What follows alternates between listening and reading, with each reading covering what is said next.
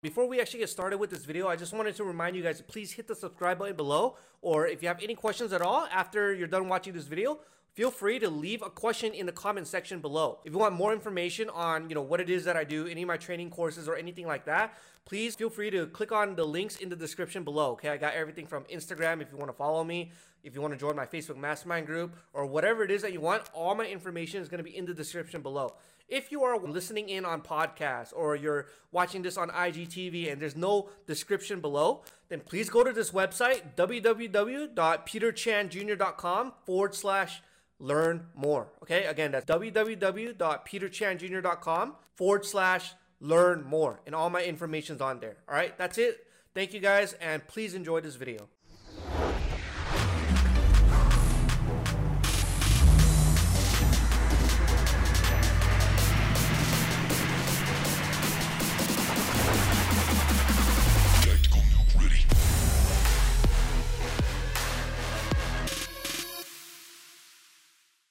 Hey, what's up, everybody? Welcome to another episode. Today, we actually have a very special guest, a good friend of mine, actually, like someone we've actually partnered up with on a couple deals and done different things along the way. Someone that I think I met several years ago at an internet marketing conference, and then ever since then, we've kind of just been connecting. He's actually been traveling all over the world, doing all sorts of different things. He's working full-time on the internet. Kevin, are you there? Yeah, I'm right here. Thanks for the introduction, Peter. Yeah, so Kevin's actually an email marketer, an e-commerce expert. He's done multiple millions of dollars on e-commerce. Young man, young guy, still in his early 20s, just traveling the world, making money online, building out a email marketing agency. Kevin, can you go ahead and just tell them, who you are, how you got started, and just what you do? Yeah, gotcha. Well, mid-20s now. I'm not early 20s anymore, sadly. um, but yeah, I've been in the e-com game for a while, Peter. I think we met like at Chris Records event way in the past. Like that had to be like 2015 or something like that, way long ago. But yeah, I've been doing e-commerce since then. The store I created all the way back then is still running to this day. We're doing a little bit over $1 million in sales each year consistently. And yeah, I've recently ventured over into like email marketing agency. I've been trying to grow that a lot recently too.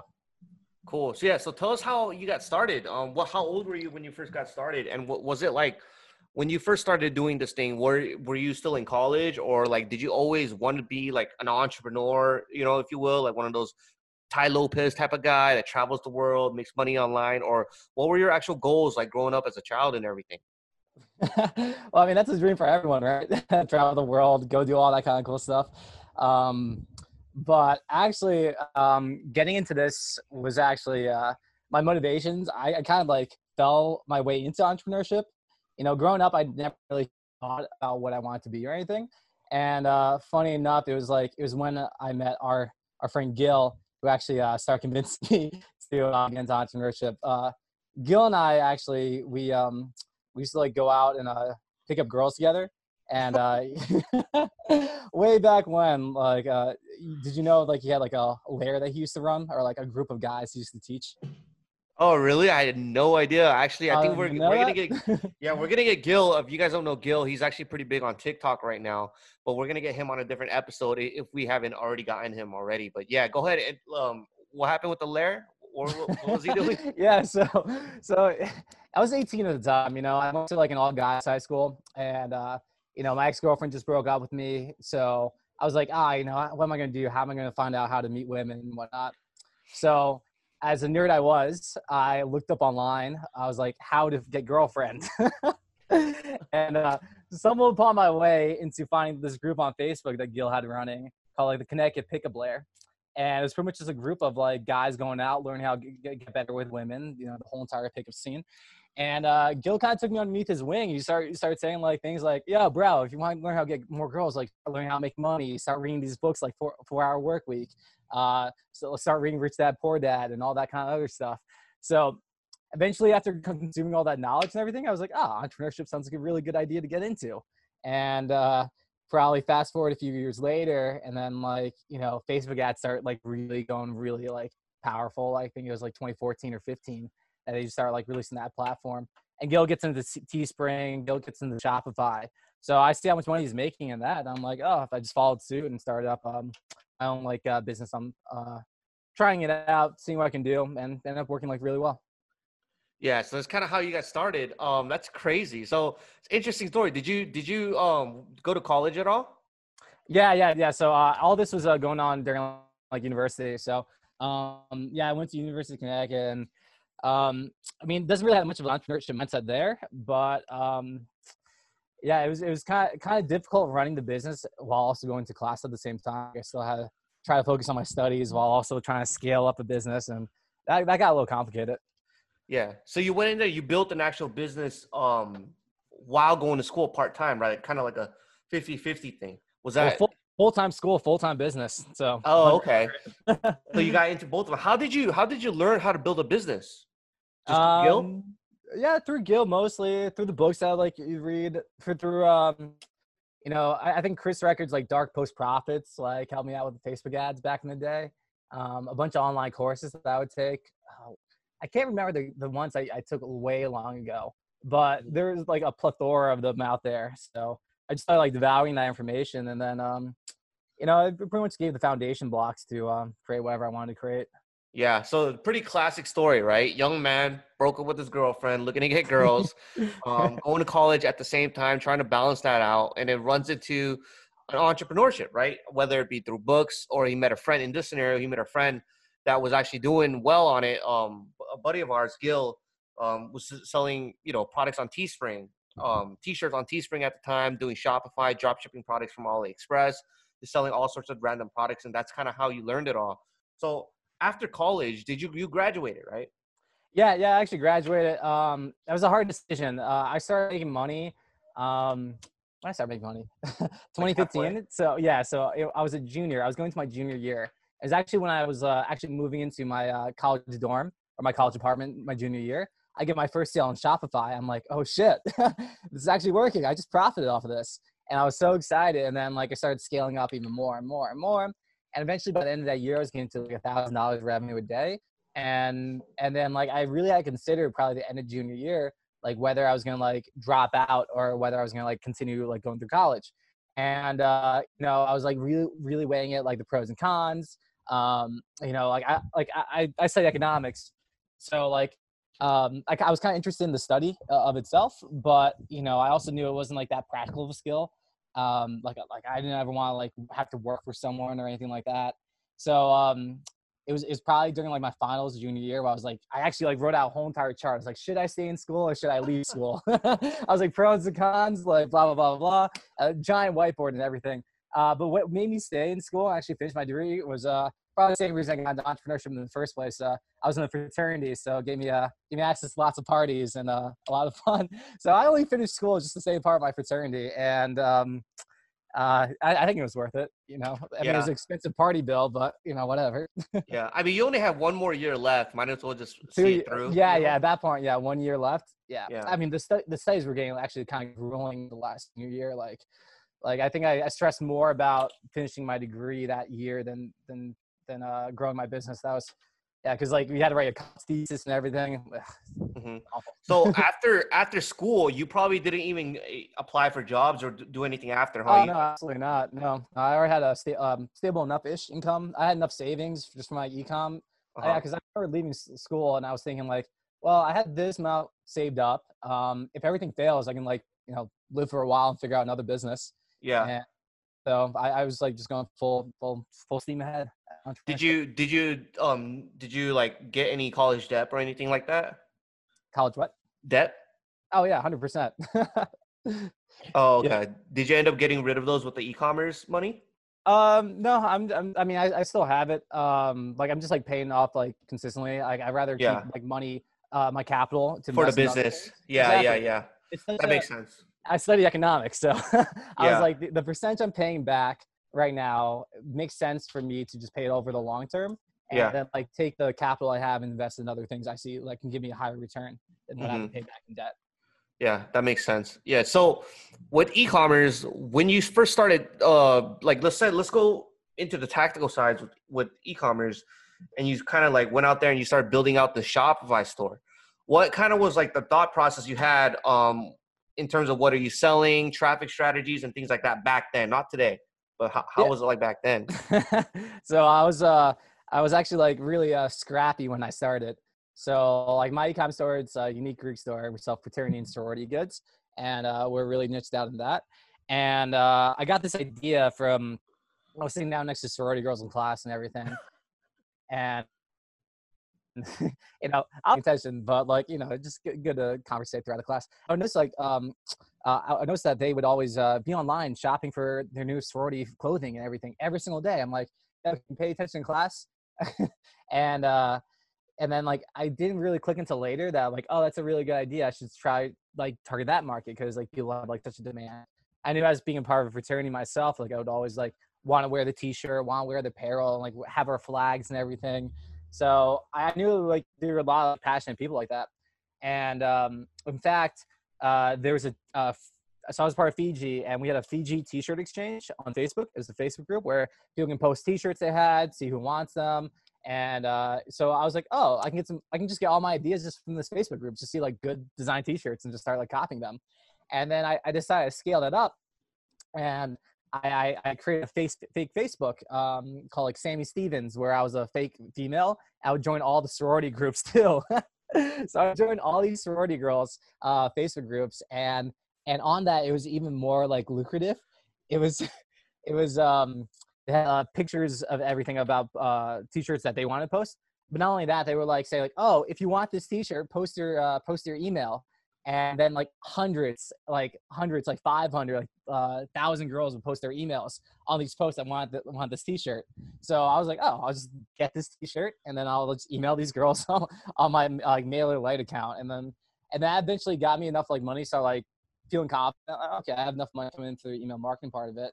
I can start like running some Facebook ads and then just do some like basic like target interest, like about like, you know, what group they were and just like target interest that. And it just ended up scaling like that. Dude, that is hilarious. That is a funny story. So you actually went out there and made a female Facebook profile with probably a really pretty girl and things like that, and you joined exactly, these groups and started selling shirts to them. That's funny. I mean, damn. And then from there, that's when the brand, quote unquote, the brand actually started, right? And then from there, now you're moving on to big things like subscription models, Yep. email marketing agency, and things like that. So that's crazy. So talk to us about today's game. You know, that's kind of like the building blocks of the business when it first grew, right? How is it? How does it look right now with the same company? Yeah. So this company, it looks obviously, you know, I don't do any of that scrappy stuff anymore. I don't have time for that. I don't think the ROI is there anymore for that. It's great to make your first few bucks, but it's a waste of effort now. I don't even think those groups exist anymore. I think people like me exploited the fuck out of that. But now it looks like I run Facebook ads, of course. Facebook ads are still like bread and butter for the business. I've changed up the Facebook ad strategy a little bit. Now I specifically, I have not touched my Facebook ad account since like 2018. I shit you not, and just been running the same ads ever since. Because I have, I use dynamic ads for that, which I can like pretty much like target like the sorority group. And as I target the sorority group, the dynamic ads are linked up to my Shopify. So then as soon as I add new products for that sorority or fraternity, like it gets automatically updated in the advert. And then, so my ads are constantly updating automatically. And so those ads are constantly fresh and they constantly have new products to show my audience. And pretty much I just like scale up the budget up or down and just keep it consistent like that. It's just super easy to like maintain. Also run some Google ads. Email marketing is a huge part of it. Now that I'm a bigger brand, we do about like 30 to 40% of our revenue through email marketing. And that's just because like, you know, it's a very targeted persona that we sell to. And we have a bunch of like cool, like secret hacks about email marketing that we like to do too in business. Like we just like to target people where they're at in the customer journey. And that's been like really game changer. And then also like our last traffic source is SEO. My buddy Alex is a total like SEO wizard. He knows everything about SEO. He does like the top, he does the SEO for like ammo.com, which is like, if you just type in ammo, it's just the first website comes up.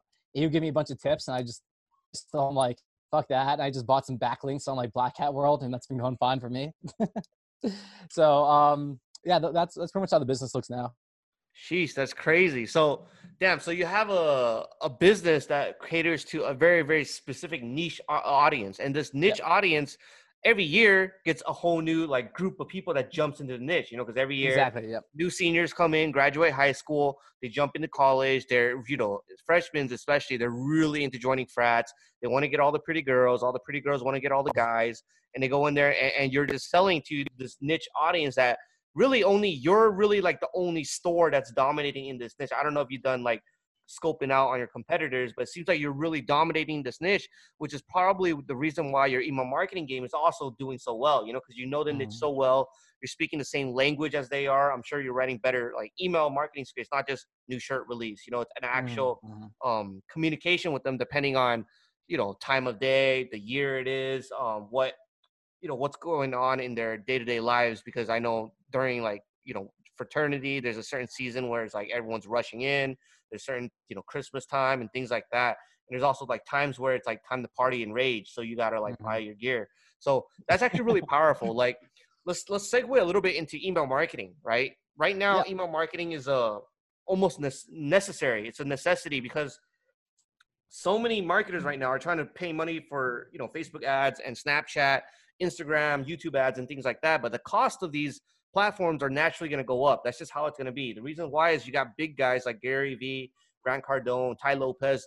They're pretty much preaching the choir, trying to get every big Fortune 500 company to drop an arm and a leg on advertising, which makes it hard for us younger, lower level home businesses, right, to try to actually compete against Coca-Cola or Nike. So therefore, the ads are naturally going to go up. Facebook is naturally going to raise the cost and things like that. So for us to build an email list is literally to build like a brand to connect with our audience. Talk to us about email marketing and why you feel it's like so powerful. Yeah, no, 100%. I totally agree with you. Like, Facebook ad costs are not the same like as they were in 2015. Like 2015, anything could work. Anything could work. And it was actually like in my business, it was like a pivotal point of like I would say going into about 2018, around that point, where I just started noticing like, ad costs are getting really high. Like I'm not able to scale as much as I want to because I'm barely making like a ROAS on like the front end ads. And then like I devoured Ezra's course. Ezra has like really good course on email marketing. I Ezra devoured that. Firestone, right? Yeah, Ezra Firestone. Great course on it. Highly recommend. But yeah, I devoured that, implemented all that, and I started noticing like I'm making like my ads start like getting higher ROAS because then people would come by. Maybe they don't buy right now. Then I would have a pop up on my website to try to get collect a lead. So if they're not interested right now, I now can reach out to them again for free, more or less, and I can convince them to come back and buy from the shop. And now that I'm also like collecting this whole entire list of people who already bought from me in the past, I can start like re-advertising to them and then remarketing them and then sending them new products. So overall, my customer lifetime value just increases so much. And at that point, like I started seeing my ROAS start even going up even more, where I could like now put even more money into Facebook ads because I knew it would be profitable at scale. And overall, it's just like I really think email marketing is like what kind of like saved my business from like maybe going over under in 2018, having to pivot over and like really learn that skill and really perfect it. Allowed me to compete, allowed me to advertise more than my competitors could advertise because if they don't have a good strategy, they're not going to get success on these ad platforms. So it allowed me to like pay more per customer. So yeah, it's been a total game changer for me. Yeah. So would you recommend or even like talk like not so much recommend, but like be okay with if your ads in the front end kind of break even to acquire Yeah, no, customers? 100%. Yeah. In fact, like that's the metric I look at. I keep them running until they're breaking even. I'm happy. Even if they're at like a slight loss, sometimes I'm not even that worried about it because I know on the back end I'm gonna get them. I even like track down the metrics of how many people like even like signed up to like a lead form. I even track those metrics. So like those ads, I know like 200 people signed up today from my advertising like on my pop up form. So I know out of that I can like be able to convert some of those people. And so yeah, it makes you like care less about making the front end turn right away. Yeah. So just to kind of reiterate what he was saying, okay, a lot of times when you watch these like the old school consensus of e-commerce is you go out there to AliExpress or you post a t-shirt up or whatever. And if the product is going to bring you back, let's say $30 after cost of goods sold, right? You're going to make $30 per sale on selling this product. You don't necessarily need to try to profit off the front end, right? If you give Facebook $30 and they give you one sale, you can be like, Peter, this is not a high converting product. This is horrible. I'm breaking even. For every $30 I give Facebook, they give me one sale. So I'm paying per purchase $30, right? That might be true. Back in 2015, we might complain about that. You know, we might be like, oh, this product's breaking even. I'm just going to trash it and try to find a higher ROI product. Because I'll tell you right now, in 2016, at scale, doing 20K a day, I was able to just spend like 3 or 4 grand a day to make 20K in revenue, you know? And that's we're talking about 3 or 4x ROI back in 2016, 2015. Now, 2020, 2021, you're looking at breaking even. And like Kevin said, some companies will even lose money on the front end, knowing that they're gonna get it back on the back end. Okay, and I'll give you an example of this. Okay, if you go to the movie theaters, there's some, and this is like, you know, COVID-19, movie theaters are closed, and you know, there's a rumor that they might close for good just because Netflix and things like that are getting so big. But traditionally, right, when you go to the movie theaters and you give them $10 to go watch the movie, they don't actually make any profit at all from that $10. You know, that $10 might cover the cost of the movie that they need to pay the movie company to have the movie there. It might cover the employees, maybe a little bit, maybe a little bit not, the insurance, the lighting, and things like that. But where the profits actually come in is from the popcorn and the soda and the candy. That's why they're so dang expensive, you know, $10 for popcorn, $10 for soda. Before you know it, you're not really paying $10 a movie. You're paying almost $30 a movie if you want to get like the popcorn and things like that. That's pretty much what we're saying. You know, a lot of times it's okay to break even or even lose a little bit of money on the front end, but you got to make sure your email marketing game is set up properly. And that's where a lot of e-com marketers, especially like the newbies, right? The beginners, they're always out there searching on AliExpress or always trying to get the next Donald Trump quote or the next saying. I mean, that works for sure. Okay. For sure. You can find a hot product that can get you big ROI. There's always going to be that guru that, you know, lives in Asia, that's doing black hat marketing, that's selling all sorts of, you know, NBA gear or whatever, and they're getting an ROI on the front end. You know, there's always going to be that type of stuff. But that's not something you should shoot for if you want long-term results, especially if you want to build an actual brand that's been as consistent as Kevin's story is, you know? Hey guys, what's up? So I'm assuming that you're really enjoying this content right now, because if you've made it this far into the video, you probably really love the content.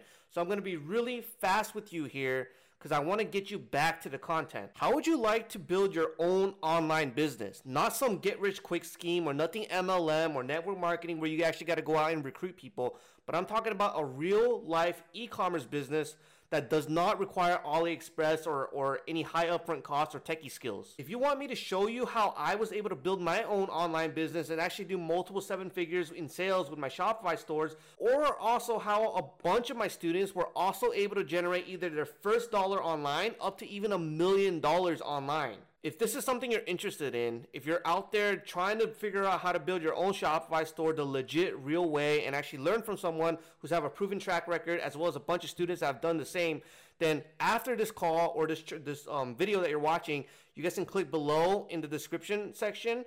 And the link will actually take you to a free training that I created. And guys, it's not a fake free webinar where I'm going to pitch you a $2,000 course or anything like that. It's actually just a free training. You guys can go ahead and check it out in the link in the description. If you're listening to this on podcast or, you know, some other channel where there's no link in the description, just go to www.peterchanjr.com/ecom. Again, that's peterchanjr.com/ecom. All right, so let's get back to the content, because I know you guys are loving this content right now. Peace out. I don't even think I have a store that's lived that long in terms of longevity, you know.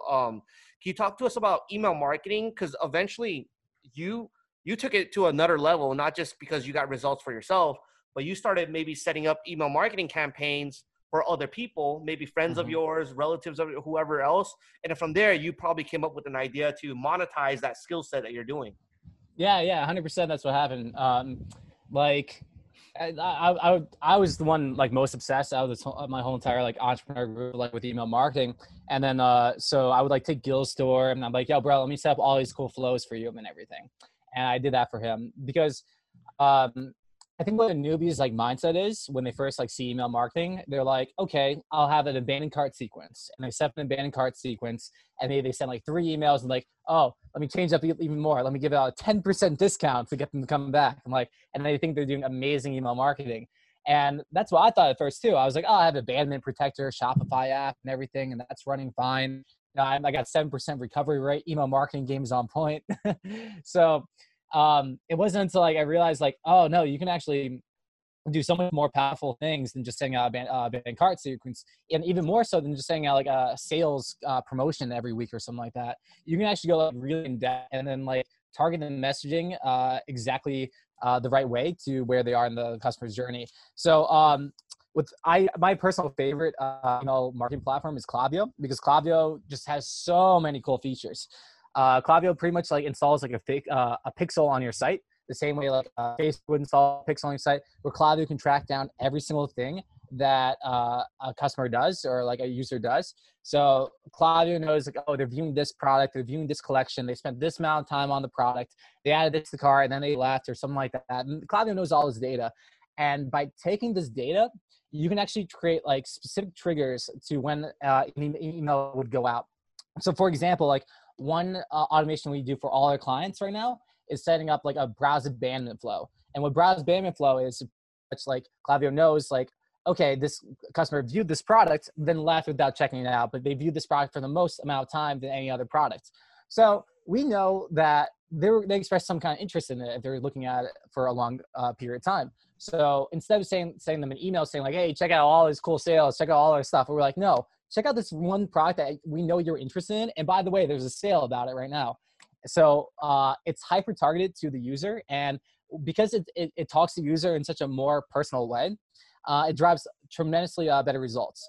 I would say average newbie can expect, like, if they're just doing an abandonment protector and maybe they run a few email campaigns a month, they might be able to get like 5%, if they're lucky, 10% of the revenue coming from email. But when you set up like the flows in the right way that we set for all our clients, where you have like a browse abandonment and a bunch of other triggers that would send out like specific emails, you can start seeing like 25, 30, and even 35% of revenue coming in from email alone. And I've seen that consistently across the board. You won't caveat, you won't necessarily get that if you're a drop shipper. Like you just have a bunch of random products on there. The 30%. The niche stores, right? The niche stores, yeah. Mm-hmm. Yeah. Sorry, you can be niche and drop shipper, yeah. But yeah, niche store. Yeah, general stores like usually can only get to like 15%, maybe 20%, but a niche I think store, less than that, honestly. Yeah. Open rates? What's that? You're talking about open rates, right? No, not open rates. I'm talking about like percentage of total revenue coming from email. Oh, yeah, maybe 10% sounds more realistic. Maybe even less. Well, we have one right now. It's a total general store, but they do a really good job at like branding themselves. And they have like some upsellable products. Like they have a fitness, they have a fitness niche, like a fishing niche, like a bunch of different niches that they have as a general store, but they have multiple products for that same niche. And we got them up to 20%. It's a hybrid store. Yeah, it was a hybrid. It was like a general niche store. Yeah. There's like really three types of stores.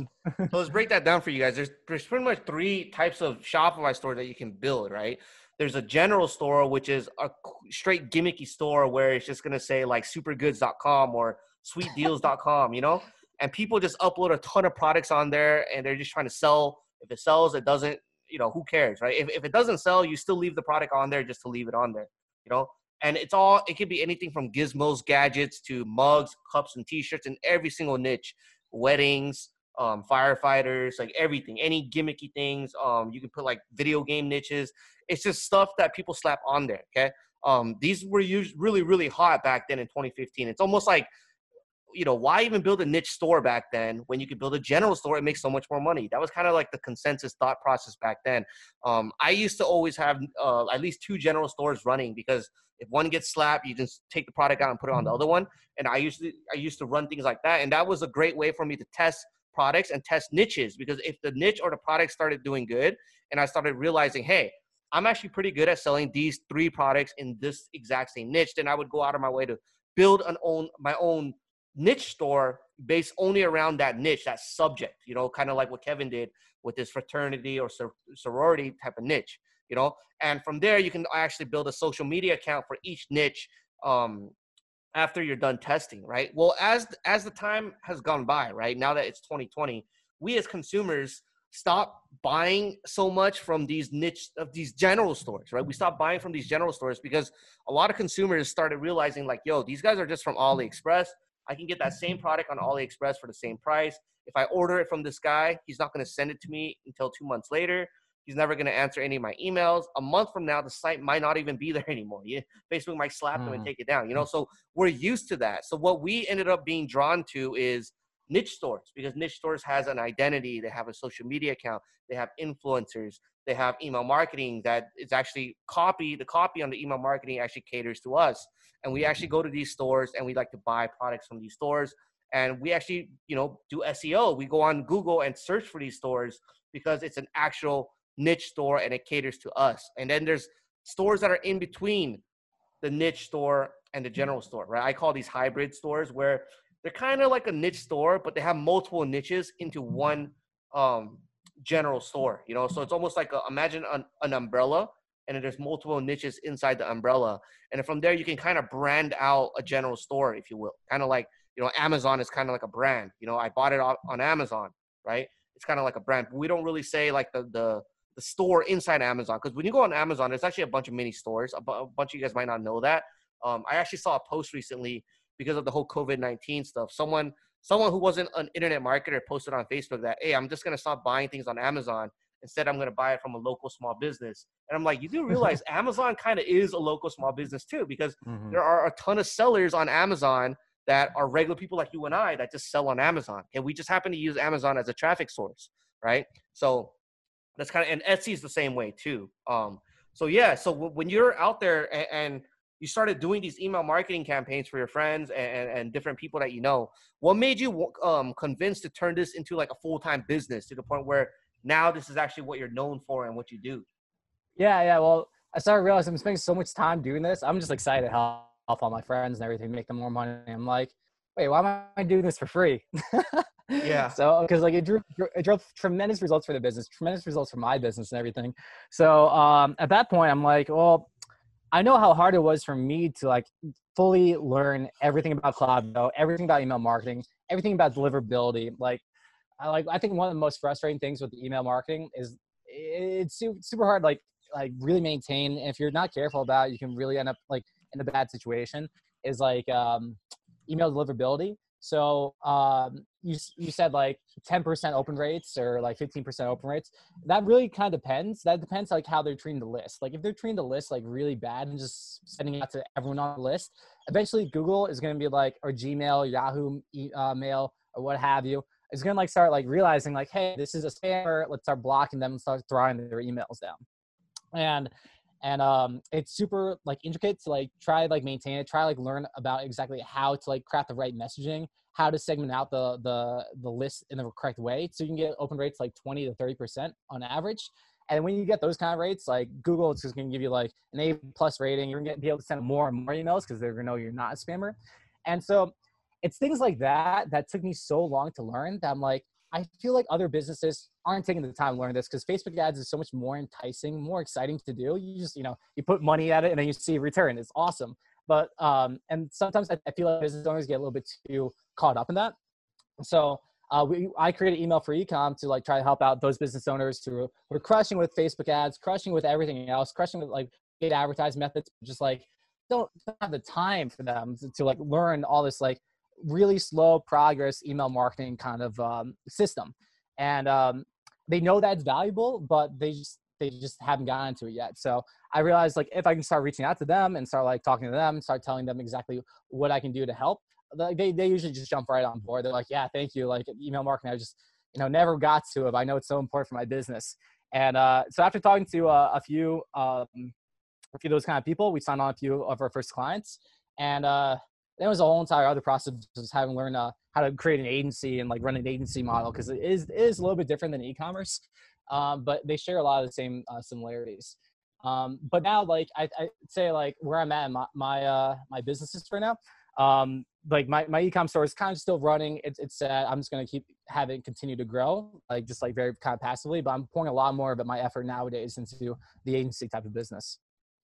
Yeah, that makes a lot of sense. Yeah, just to let you guys like reiterate a lot of this stuff for you guys, okay? if you're not out there running email marketing flows or having like Klaviyo or Wheelio on your store or whatever all these devices are to capture email marketing campaigns, and this is not just for like e-commerce alone, right? For any of you guys doing like personal branding at all or any type of funnels or even affiliate marketing. Okay. I just hopped off a call with an affiliate marketer that was making all sorts of money, like 60 grand a month, promoting other people's offer, other people's e-commerce offer, right? Whether it's protein shakes or something like that, but they're selling other people's offers and as an affiliate, right? Or even like skateboards and things like that, kettlebells. Okay. If you're not out there capturing emails, you're missing out on a lot of free money. Like it's just free money. You know, you're making sales, you're not generating leads. You know, if you're making sales and you're not generating leads or you're not generating leads before the sale or even after the sale or even with abandonment cart, you're missing on a lot of traffic, free traffic that you could have. And it's also branding, you know, having an email list and being able to connect with your audience gives you 20 times more authority, you know, than just a random website out there on the internet that no one can reach out to, no one can communicate with, no one can connect with. How often are you actually emailing your audience? So we usually do about 3 or 4 emails per week. And then obviously we send out a lot more of emails like during like special events like Black Friday or Christmas or something like that. So for those special events, we send out a lot more emails. Maybe we even do, like for Christmas, for example, we do 12 days of Christmas special for all our clients, like a new deal every day for 12 days. So, yeah. And those kind of events we send out a lot, but usually it's about 3 or 4 times per week. And I think that's what like everyone should aim for. Okay. So 3 to 4 times a week, you should be blasting out these emails. What about like Messenger or text message? Do you actually bother going that route? Well, caveat on what I just said at first, if you're sending out 3 or 4 times a week, you have to only send out to your engaged audience. So you want to filter out to only send out to people who've opened an email from you in the past 3 months. Because if you send out to a whole entire engaged audience, then obviously your open rates are going to start getting lower. You get a bad reputation with your Gmail account. So I usually like to send out probably like once or twice a month. I send out to my whole entire list just to like reach out people who aren't in that 3-month window, try to get them back in that 3-month window. But any more than that, you're gonna start getting the bad books of Gmail, get blacklisted by them, which is, that's annoying to try to recover. But what would you do to recover that? Would you just start over? Oh, so we've actually recovered a few. One thing you can do is if you're using Klaviyo per se, you're using Klaviyo's IP address to send out emails from. What you can ask Klaviyo to do is like, hey, can I send out from my own IP address? So you can switch over to your own IP address and get a dedicated IP address, which is like pretty much like your domain name.com, right? And then you're sending out emails from that domain. And then what you can do is you want to slowly only have the right emails running for probably like 2 weeks. So you only have like high engage rate emails like your receipts and your abandoned cart emails, like anything that would give you above like 20% open rates. And after you have that running for a few weeks, then you only want to send out to people who've opened in the last 1 month. And then you're like, okay, I'm getting above like 30% open rates on that. And then you only want to send out to like people who open in the last 2 months and after 3 months. And then you want to keep on doing that until you start seeing like 20 or 30% people opening. And you're going to know when it happens because you're going to see just like, oh, we just sent out to the same list and we got twice the open rates. Okay, Google likes us now, Yeah. And so it's going to be clear as day. It's like, oh, okay, I'm not on the shit list anymore. And I've seen some clients I take on, they have open rates like 1% or 2%. I'm like, oh man, what have you been doing? Because they're making some money from it, but like they're neglecting so many of their people on their list because it's just ending up in spam. But they would buy from you if you weren't in spam. So you can make your way out of it and repair your domain. Yeah, just switch your IP address to your dedicated IP address. Send out like slowly to the most high engaging emails, and then just slowly warm up the list from there. Yeah, that's crazy. Yeah, so it seems like email marketing has its own algorithm that you have to like work around. Yeah. Does Klaviyo work for things that are non-e-commerce, or is it strictly just Shopify? Klaviyo works. Klaviyo can integrate with any kind of site. I only work with the e-commerce stores, but I do know Klaviyo can integrate with many different things. So, do you have like influencers or coaches like that part of your audience? Trainings and stuff. Yeah. Yeah. Yeah, what I know is that you can install your Klaviyo Pixel on any site. So like ClickFunnels? ClickFunnels too. Yeah, I'm pretty sure ClickFunnels can install. Like it's just an HTML code that you can install on anything. So Klaviyo can know, like, oh, for example, ClickFunnels. Klaviyo can know, okay, they went to this the second part of the funnel and then make it to the third or fourth part, and then we can send out targeted email just to people who made it to the second part of the funnel, or who made it all the way to the last part but didn't buy, and you can send out different messages like that. So Klaviyo That can is integrate with those kind of insane. things. That's Yeah. crazy. So is that hard to set up? I might have to like use Klaviyo instead, because right now I'm using Aweber for my personal brand, and I don't know if it has like that type of technology. Yeah, I mean, I haven't studied much about any kind of other, service providers like Aweber or anything, but I just know Klaviyo is just awesome for those kind of things. So you might want to Yeah, switch over to that. yeah, that's I can help cool. you out too. Yeah, I might have to hit you up about that. Do you have copywriters doing your email stuff for you? Yeah. So at first, like when we took on clients, like I was just doing it all myself, which is like, another thing I had to learn about, like running an agency. Now we have a full-time copywriter working for us. We have a full-time project manager working for us, full-time design team working for us. So we have all those parts together. And I would say for email in general, like, you can do, if you just do the basics, like you can get like 10 to 15% more revenue right now. Like if you're not doing any kind of email, you should really just get on it. But if you want to take that 10 to 15% to like 25 to 30% and double it, you're going to need really good copy, and you're going to really need to like start split testing what can work. Like you want to see like exactly what kind of things your audience, every niche is different. So anytime we take on a client, like kind of a discovery phase of like, how is this niche going to react to like a really enthusiastic like email subject line, or like a really more direct, like just take 10% off subject line. So we have to go in there and kind of split test like the open rates compared to those kind of things. And once we know like the kind of messaging, our copywriters just like fully take over that whole entire kind of persona and like write all the copy in that kind of way. Yeah, that makes sense. That's crazy. Yeah, so I had a copywriter on here too earlier today. That's why I brought that up. Let's Mm-hmm. segue a little bit into the subscription model, because I know me and you, we have like a little course coming out where we Yeah. actually show people how to not just get paid one time from your customers, but recurring month to month after month after month. How did you get into the subscription model business? Oh, anxiety.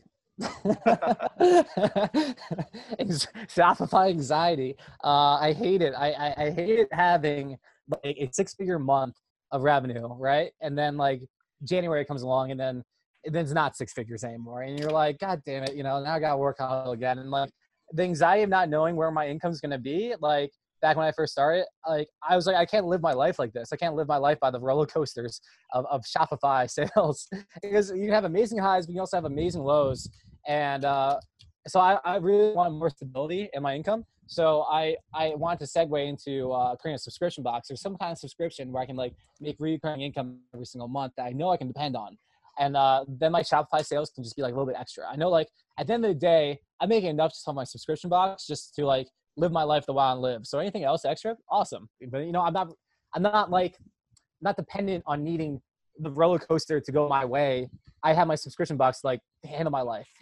So it was kind of that desire and that need of stability is why I transitioned into that too.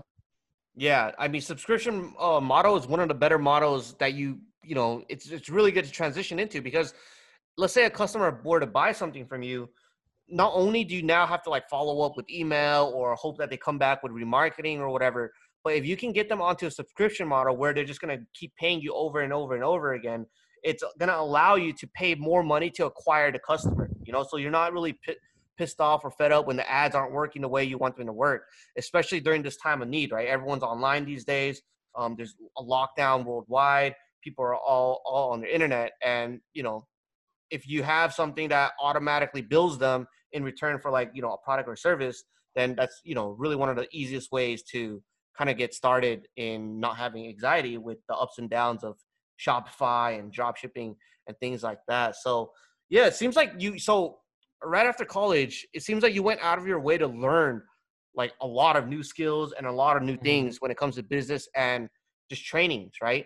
So for those Mm-hmm. people listening right now, right, if they're looking to, learn a lot of this stuff, okay, you mentioned Ezra Firestone's course, you mentioned Chris Record's course and other things, trial and error, right? Doing something, failing, figuring it out.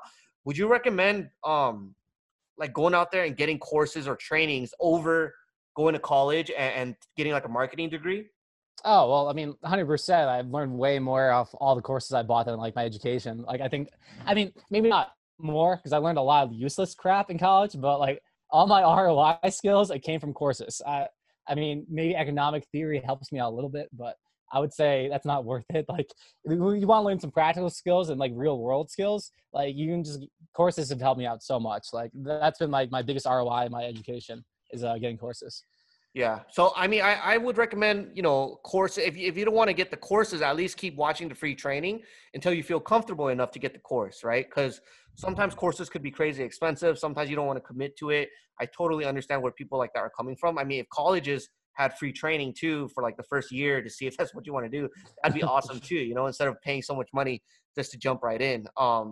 But yeah, there's a ton of free content out there. A lot of courses actually have like 30-day money back guarantee, 14-day money back guarantees, and things like that. So, and also try and error. Don't be afraid to go out there and just spend $1,000, $500 on ads and see what it gives you. So when you're out there, right, and let's say you're learning these new skills and you're buying these courses or you're attending events, you're talking to guys like Gil, you're networking, you're trying things out. What would you say is the differences between kind of like the people that end up making money and going full-time online and the ones that never make it to that level? I would say it's all mindset. Like it's 100% mindset. Like if you don't have the right mindset, you don't have the right foundation to grow any of the skills on. Like you can teach, like you can give like the best like business strategies, the best courses, the best whatever, like be mentored by whatever. But if you don't have the right mindset, you're not gonna build it. You're not gonna have the perseverance to, because like there's some hardships like creating business. Like it's like you have to like motivate yourself to actually go off and do something that you don't know that's gonna work. That's pretty terrifying. A lot of people, they only like to like, I mean, we're trained this throughout our whole entire lives, like in school and everything. And like I would see all my college friends and everything. You're trained to like, hey, here's your homework assignment. Now go do your homework assignment. And was it good or bad? Okay, it's like, and then you go get a job. And your boss tells you do this or do that, and you do it, and then great. Now it's like it's you telling yourself what to do, and that's a totally different like energy, I guess. You're now like you're now your own boss, and now you have to tell yourself, okay, today I'm going to start working on this. Today I'm going to make myself do this no matter what. Today I'm going to read this no matter what. Today I'm going to watch this course no matter what. And today I'm just going to like try this no matter what. And if I lose money, whatever, I'm learning, like, and you constantly have like this vision at the end of the day that's going to work out. But, you got to have the, I don't know, I guess the bravery or the courage to go into like the unknown and like go try it out in the first place. I mean, it definitely gets easier over time after you have your first success. Like your subsequent successes just get like so much momentum. Easier. Yeah, you get so much momentum. Like after you create your first, like after you make your first money online, you get addicted. It's possible, and then you can keep on doing it. And then as soon as you have money coming in, you can start like investing in other things that like you don't care as much if they fail or not. And I've had a few other side projects I've tried and they failed, but I was like, whatever. I already have this one thing coming in that's working. So I would say it's also the hunger too. People really have to want it. Like people have to like live or die. Like I'm going to make this happen or, like, or not. Like I will make this happen.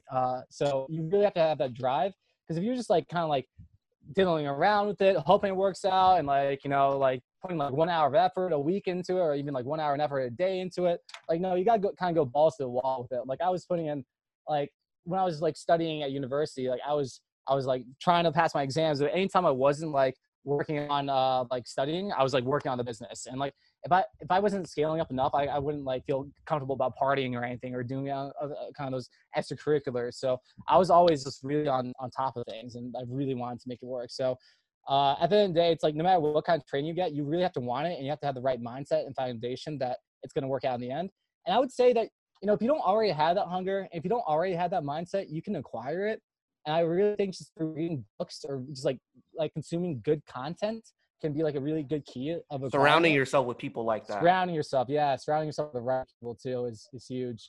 But if you don't have those people yet, just picking up a book. I mean, I loved. It's probably not applicable now, but the 4-hour work week was just like such a game changer in my development. It just gave me a lot of motivation for that, and just reading a bunch of other business books or watching content. That might motivate you to get out there and do it. But if you're not motivated, you're not going to do anything, I guess. That's my view on the thing. Yeah, I mean, there's a lot on that. What are some things that you said you would, or what are some things that you probably when you were coming up and building your business, or even right now today, that you had to sacrifice in order to for the business, you know?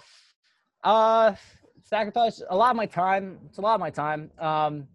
Like my health too. At sometimes, like I don't recommend it, but like we, I mean, back in the day of just drinking a lot of coffee, taking Adderall here and there. Just Sheesh.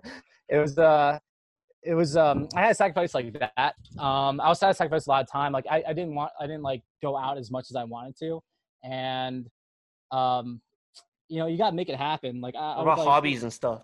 hobbies and stuff. I mean, like I would say it sacrificed a good amount, but like I definitely had a good balanced life. Like I sacrificed any kind of leisure time. I think that's what I took out of it. There wasn't any time I wasn't doing something. Like I think a lot of people like to just like do leisure stuff, like watch TV or like just dick around on the internet, or I don't even know what they do at the time. Go out drinking every single night. Um, Especially the drinking and partying thing can take up a lot of time. So I didn't have any of that. Like I partied, but like I wouldn't have like any kind of downtime where I wasn't doing something, where I wasn't growing, where I wasn't building upon my future. Yeah, so that's like a huge can of worms, that we just talked about right now in terms of mindset and really wanting to do this weird entrepreneur thing, right? This internet marketing, laptop lifestyle, making good money online, working at home, no degree, no boss, things like that. Guys, this is not a get rich quick scheme, I know sometimes it seems like, okay, so and so got rich quick, or so and so did what, and now he's making what, X amount. But this is like a full-time business. Okay, this is something that you have to commit to, like almost each and every single day. Like, wouldn't you say like every single day you're working on your business or you're thinking about your business, and when you go out and you see stuff, you're talking about business. Okay, whenever I talk to my business friends, my marketing friends that I've met all around the world, Kevin included, we literally talk about business just as passionately as some of you guys talk about your fantasy sport teams. Okay. And some of you guys can go hard on like fantasy sports. God. Yeah, some of you guys go hard on your video game chats. Okay. And some of you guys have like group chats just for a lot of these random subjects and hobbies that you have. But you have to understand that when we're out there and we're doing this stuff, it's our lifestyle. Like entrepreneurship is not just what we do, it's who we are. It's a day in and day out activity. And that's part of the reason why I made this podcast, because I came to a certain place in my life where I had to ask myself, if I were to die, do I want to be remembered for just some guy who sold a bunch of t-shirts? Or, if that's the case, then I failed at life. I want to actually go out there and kind of spread entrepreneurship to as many people as possible and help people kind of build up the best versions of themselves. And that's the best way I know to do that is through entrepreneurship. Okay. And to think that you can just go out there and, continue, with the video games, the nonstop partying and all the other things like that without having to cut back on some of those things. And it's not to say that we don't like to have fun. Okay. Like Kevin said, no one likes to have fun as much as me, man. Believe me. Going out, doing all the fun things. Everybody wants to go have fun. Right. But at the same time, it's going to be 20 times funner once you have money, right? Duh. Oh yeah, 100%. Yeah, I remember smoking weed back in the day, like especially in high school. The weed was never that good when you have homework to do. Never, it's just not that good. Going out and partying never felt right when there's like so much homework to do at home. I'm stressed out. I have a project. I'm gonna fail this class. It always feels 1,000 times better when everything's done. Okay, and especially when scale that up to now. I'm not going to school anymore, but like when you have money, your business is right, things are going good, you can actually go out and party and not feel guilty about it, and not feel like you're wasting money, and actually feel good. It's a lifestyle. And if you're listening to this call right now, you're probably one of those people that treats it like a lifestyle, because who the heck goes on these type of podcasts, or who the heck goes on YouTube to watch these type of videos? Most of the people that do that are just degenerate marketers like you and I that just want to further advance our knowledge, right? Most people go on these type of things to watch like Logan Paul videos or something else like that. But yeah, right now we'll open it up to like just random subjects, or is there anything else you want to add about marketing and business? Yeah. There's one thing I want to add about like the hustle and drive and like having the right mindset and the lifestyle and everything. Everything I said before, like where you really had to grind, and you really had to focus on it. I would say I was just like in the start, like I was like only just really disciplined with myself and really like go like at it when I was like first starting the business, when I was first getting my first momentum, when I was first getting my first success. Like, but now, like nowadays, like my business is managed. You know, I work hard. I see it grow, but like I'm not stressed out ever. I go enjoy myself. You know, I go surfing every single day now in Hawaii, um, having a good time. Go drink with my buddies when I want, and like now I have time for some like leisure activities. Now I'm playing the new I'm playing Spider-Man on PS4 right now actually, and you know, I don't feel guilty about it because I know like my business is right. I know all the pieces are going together, and now I have employees that work hard. So it's like I think you just have like really, you only have to sacrifice for a little bit. Like you don't have to sacrifice a lot when you first get going. But after you get going, like it's not your whole life is gonna be just about like restricting yourself and just working. Your life can open up to like all this like cool stuff. You can have the ability to just go off and go travel where you want. Like I just came from Brazil because I just wanted to live in Brazil for a few months, and that was fun. And me and my buddies got drunk every single weekend and got tables every weekend. It was amazing. But so you can let loose a little bit more like after you finally get that first success and after you get the momentum going, after you know your business is in the right place where it can grow even if you took yourself out of the business. Yeah, I agree. I think Dave Ramsey always says like you want to live like no one else so that you can live like no one else. You know, so it's just Good like quote. make the sacrifices, especially while you're young. You know, if some of you guys listening to this, usually my demographic would be 18 to 35-year-old men. You guys are Hmm. listening to this. You know, when you're young, might as well go all out on the things that you actually want to do with your life. You know, you want to be a rock star, go get it. You know, because what's going to happen when you get married and you have kids in the future? You can't go out there and do all the things that you actually want to do with your life anymore. You're stuck to your job. You got to pay the bills next week. You know, but when you're young, I mean, okay, what's the worst that could happen if Kevin were to fail in these 5 different business ventures or things like that? He can always just go back to get a job. You know, he has a college degree. You know, so worst case scenario, you know, which is one of our biggest fears, right? Entrepreneurs' biggest fear is to have For to get real. a Yeah, job. no, I would Yeah. never do that. But I mean, that's everyone else's dream, right? Is to get a job one day. So even if Hmm. you keep failing, you can always just go back and just go get a job eventually or go back to school. You don't have a college degree, go to school when you're 30, you know, or whatever, you know. So who cares what other people think? It's worth it to just go out and get it and play full out. You know, give it your 18-hour days or 12-hour days, 8-hour days. Do that for a couple years and see where you're at. You know, I guarantee if you put in that many hours for that many years, you're going to see massive results. And at the end of those massive results, by the time you're on year 2, year 3, year 4, you're going to have time to do whatever it is that you want to do. If you want to continue scaling, if you want to put your efforts into a different project. And I know some people, they hop from project to project to project, right? Like you see Elon Hmm. Musk, he does PayPal. He didn't build PayPal, and then he went on to do like Tesla and SpaceX. They just keep wanting to do big projects, and then some people want to just chill out after 1 or 2 big projects. You know, for me, I'm more of the let's chill out type of thing because I don't really feel the need to have to work that hard. Like, you know, if you look at guys like Alex Becker, the dude like sold everything he owned just to continue building a different type of business and stuff like that. So it's pretty crazy. Alex Beck is crazy. I've been watching his content like lately. I'm like, damn, this guy's going to a whole entire another level.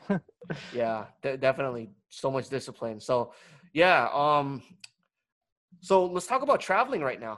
Where have you gone, or what are some dope places that, you know, because as entrepreneurs, especially work from home, internet marketers, it actually gives you the opportunity to travel and work from anywhere you want.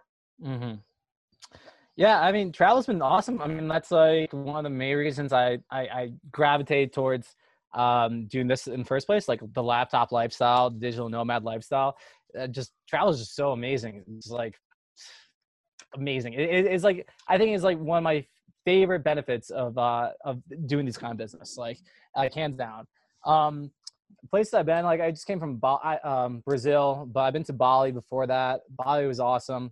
I've been to, like, I don't know, like maybe 32 countries so far. Sheesh, Yeah. that's a lot. uh, so some just for like a day or two. Like Uh-huh.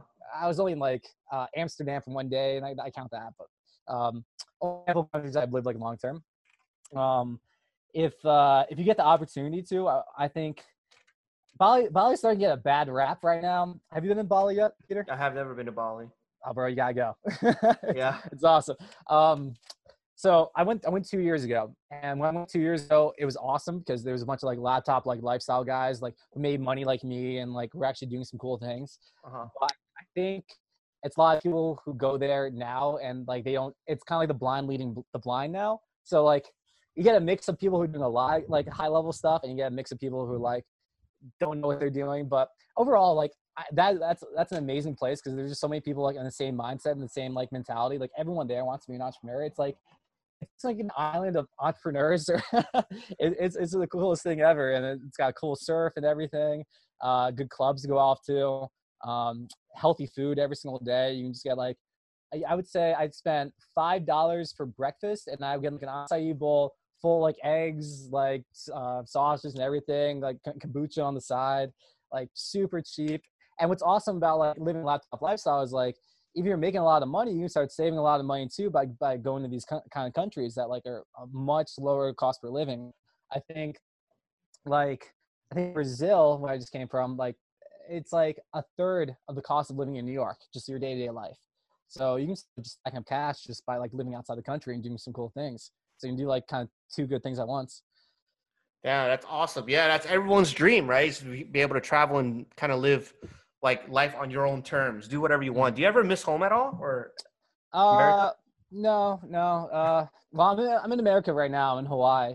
So technically I'm here, but every Yeah, time I'm here, I just want to get out. I'm just like, yo, I'm tired of America. that's funny. That's dope. Yeah.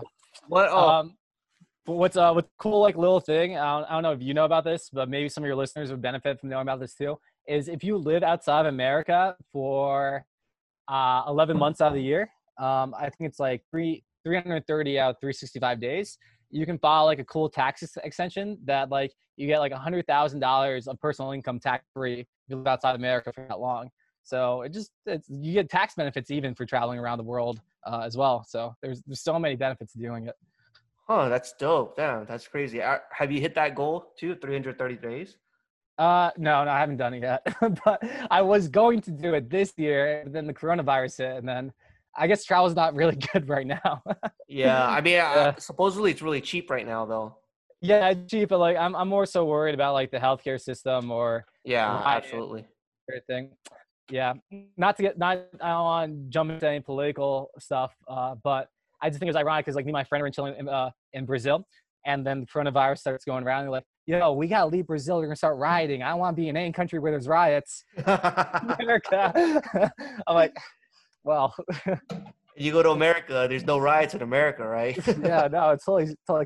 Hawaii's chill and safe here, but you get what I'm saying. Yeah, that's crazy. That's crazy. Yeah. So, did you like learn a lot in moving around, traveling around, and stuff like that? Um, oh, like by learn, it's like, I mean, I learned how, like I'm learning how to speak another language right now, and that's been like really fun. Just learning how to Portuguese? speak Portuguese, yeah. Nice. I want to learn Portuguese too. Yeah, I mean, you know, you do jiu-jitsu. You just like you want to talk to your your sensei sometimes. Yeah. Pasagorda is one of my words I learned. There's a Mataleon, the lion killer is a naked choke. Yeah, yeah, yeah. But yeah, no, it's been fun. I've been really enjoying. Like, one reason I stayed in college was because like I like learning. I like learning things in general. So learning a language is like something to keep my mind stimulated while I'm outside of college. That's been fun. Um, yeah, there's a bunch of other cool skills I learned too. I learned how to ski while I was in Switzerland. Went up to the Swiss Alps and everything. That was amazing. It's like you're above the clouds and everything. Well, it wasn't Sounds amazing at scary. first. Yeah, it was scary. So I went with my ex-girlfriend, and she has a she knows like the area and everything, but she doesn't like really know the area. She's like, yeah, I've been skiing here before, so it's my first time skiing. And she takes me up to the top of the mountain, and we're above the clouds, and we just look down. It's like a 40, I don't know, it's a super steep incline, like ridiculous. And I'm like, yo, this is my first time I ever had skis on my feet. I don't know what to do. We asked like an instructor. I'm like, hey, where's the bunny slopes? They're like, no, you're in the wrong place. But, Did you go down? yeah, I walked down. Yeah, I just walked down the hill because you had to go Smart. down a steep hill, and then the bunny slips over there. And That's funny. but yeah, it was super cool because like I just like it's not the ability to like just bought a ski tutor for the day. Taught me how to ski through like I think it was like 3 hours of tutoring or training. I got it down pretty well because I used to play hockey and it's kind of like similar skills. But it's cool skill to learn like how to do that. I learned how to surf in Bali. Got like same instructors in Bali, and like they just like, oh my god, it's cheap. I think it was like $5 a day to like learn surf lessons. Wow, I gotta go to Bali. Crazy. Bro, it's amazing there. Yeah, the dude's just like, yeah, I'll teach you how to surf. We just taught how to surf. Like, he pushed me on some waves. I got down. Like, now I'm able to surf here in Hawaii. What other weird skills have I picked up? I don't know. I think that might be it. Yeah. Jiu-jitsu's been awesome, actually. Like, coming back from that. I love the fact of, like, going to different countries and training with different gyms all the time. Like, for example, like, yeah, I told you about BJJ Globetrotters, right? Yeah. Amazing community doing that. Like, I think. Yeah, tell them what that is real quick. Yeah, sure. So BJJ Globetrotters, shout out to them. They have jiu-jitsu camps all across the world. And so they have different locations every single time. So the last one I went to was in, I forget where in Germany, but somewhere in Germany. Heidelberg. Yeah, it was in Heidelberg, Germany. And people from all across the world go do that. Everyone who trains jiu-jitsu, like, likes to travel, goes there. That's pretty much like the place for jiu-jitsu guys who like to travel. So they're doing a camp in Iceland coming up next month. And, you know, to be determined if I'm going or not, because Iceland may or not be open to Americans yet. So next month it is? Yeah, next month. Yeah. Shoot, man, it sounds so tempting. Yeah. Yeah, so let's talk about jiu-jitsu real quick, the best subject of the podcast. Definitely. When did you start training? Too long ago. Man, I should be so much better than where I am. But I started training like 2014, I'd say. Uh-huh. Yeah. When was the last time you trained? Bro, too long, man. I think February. February?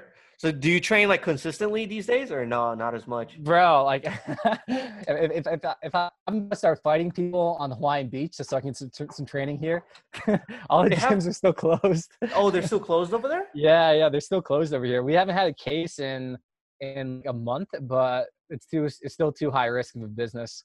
That's hilarious. I mean, everything's open here, but we have a lot of cases. So jelly. I don't the governor here is ridiculous, but like we just opened up bars and restaurants at like 25% capacity like last week. Oh shoot, that's nice. Yeah. So gym's open. So I can start lifting. Maui. Yeah, what part of Maui? Kihei? Oh, yeah, Kihei. Oh, so you live on top, right? That's south. Yeah. Okay, you live north. Yeah. No. Kihei is south, and then Kaulului, I think I'm pronouncing that right, is north. Okay. So you live, or I kind of know where that is. I think. Do you live near Paia? Paia. I hear these names all the time. I might live near Paia. Okay. Paia. I know for sure there's jiu-jitsu gyms, like at least 2 or 3 of them in Maui. Yeah. Oh no, Paia is no, that's super far from me. I'm like south. Paia is like to east of Kaulului, and then I'm directly south of both those places. Okay, yeah, I know where you are. You live kind of like in the desert area-ish, right? No. No? Okay, never mind. But you live near like Big Beach, right? Yeah, I live near Big Beach and Little Beach. Wailea? Have you been to Little Beach? Yeah, it's a naked beach. Yeah. Yeah, you've been there, right? Yeah, I've been there. The grandpa's there and stuff like that. Some dudes just have giant balls just hanging out. Yeah, it's a different culture there. Hawaii's pretty dope. Yeah. Man, if their jiu-jitsu schools are open, I might have to go there, but they're not. Can't leave anywhere that doesn't have jiu-jitsu. Yeah, I'm actually moving from here next week actually. Where are you going? Out here. So I like to say like the SDA, like Gil's my group, but kind of like the Dragon Balls. We like to like gather up every once in a while and like gather all of us together. We're going to Arizona, all of us. Like, really? Yeah, just for a weekend of partying. Because I think the bars are still open there, so we just want to party and let out some steam. Next month? Yeah, no, actually next week. So we'll be there next week. Yeah. Oh shit, that's interesting. Yeah, it'll be a lot of fun. Are you doing jiu-jitsu there too, or?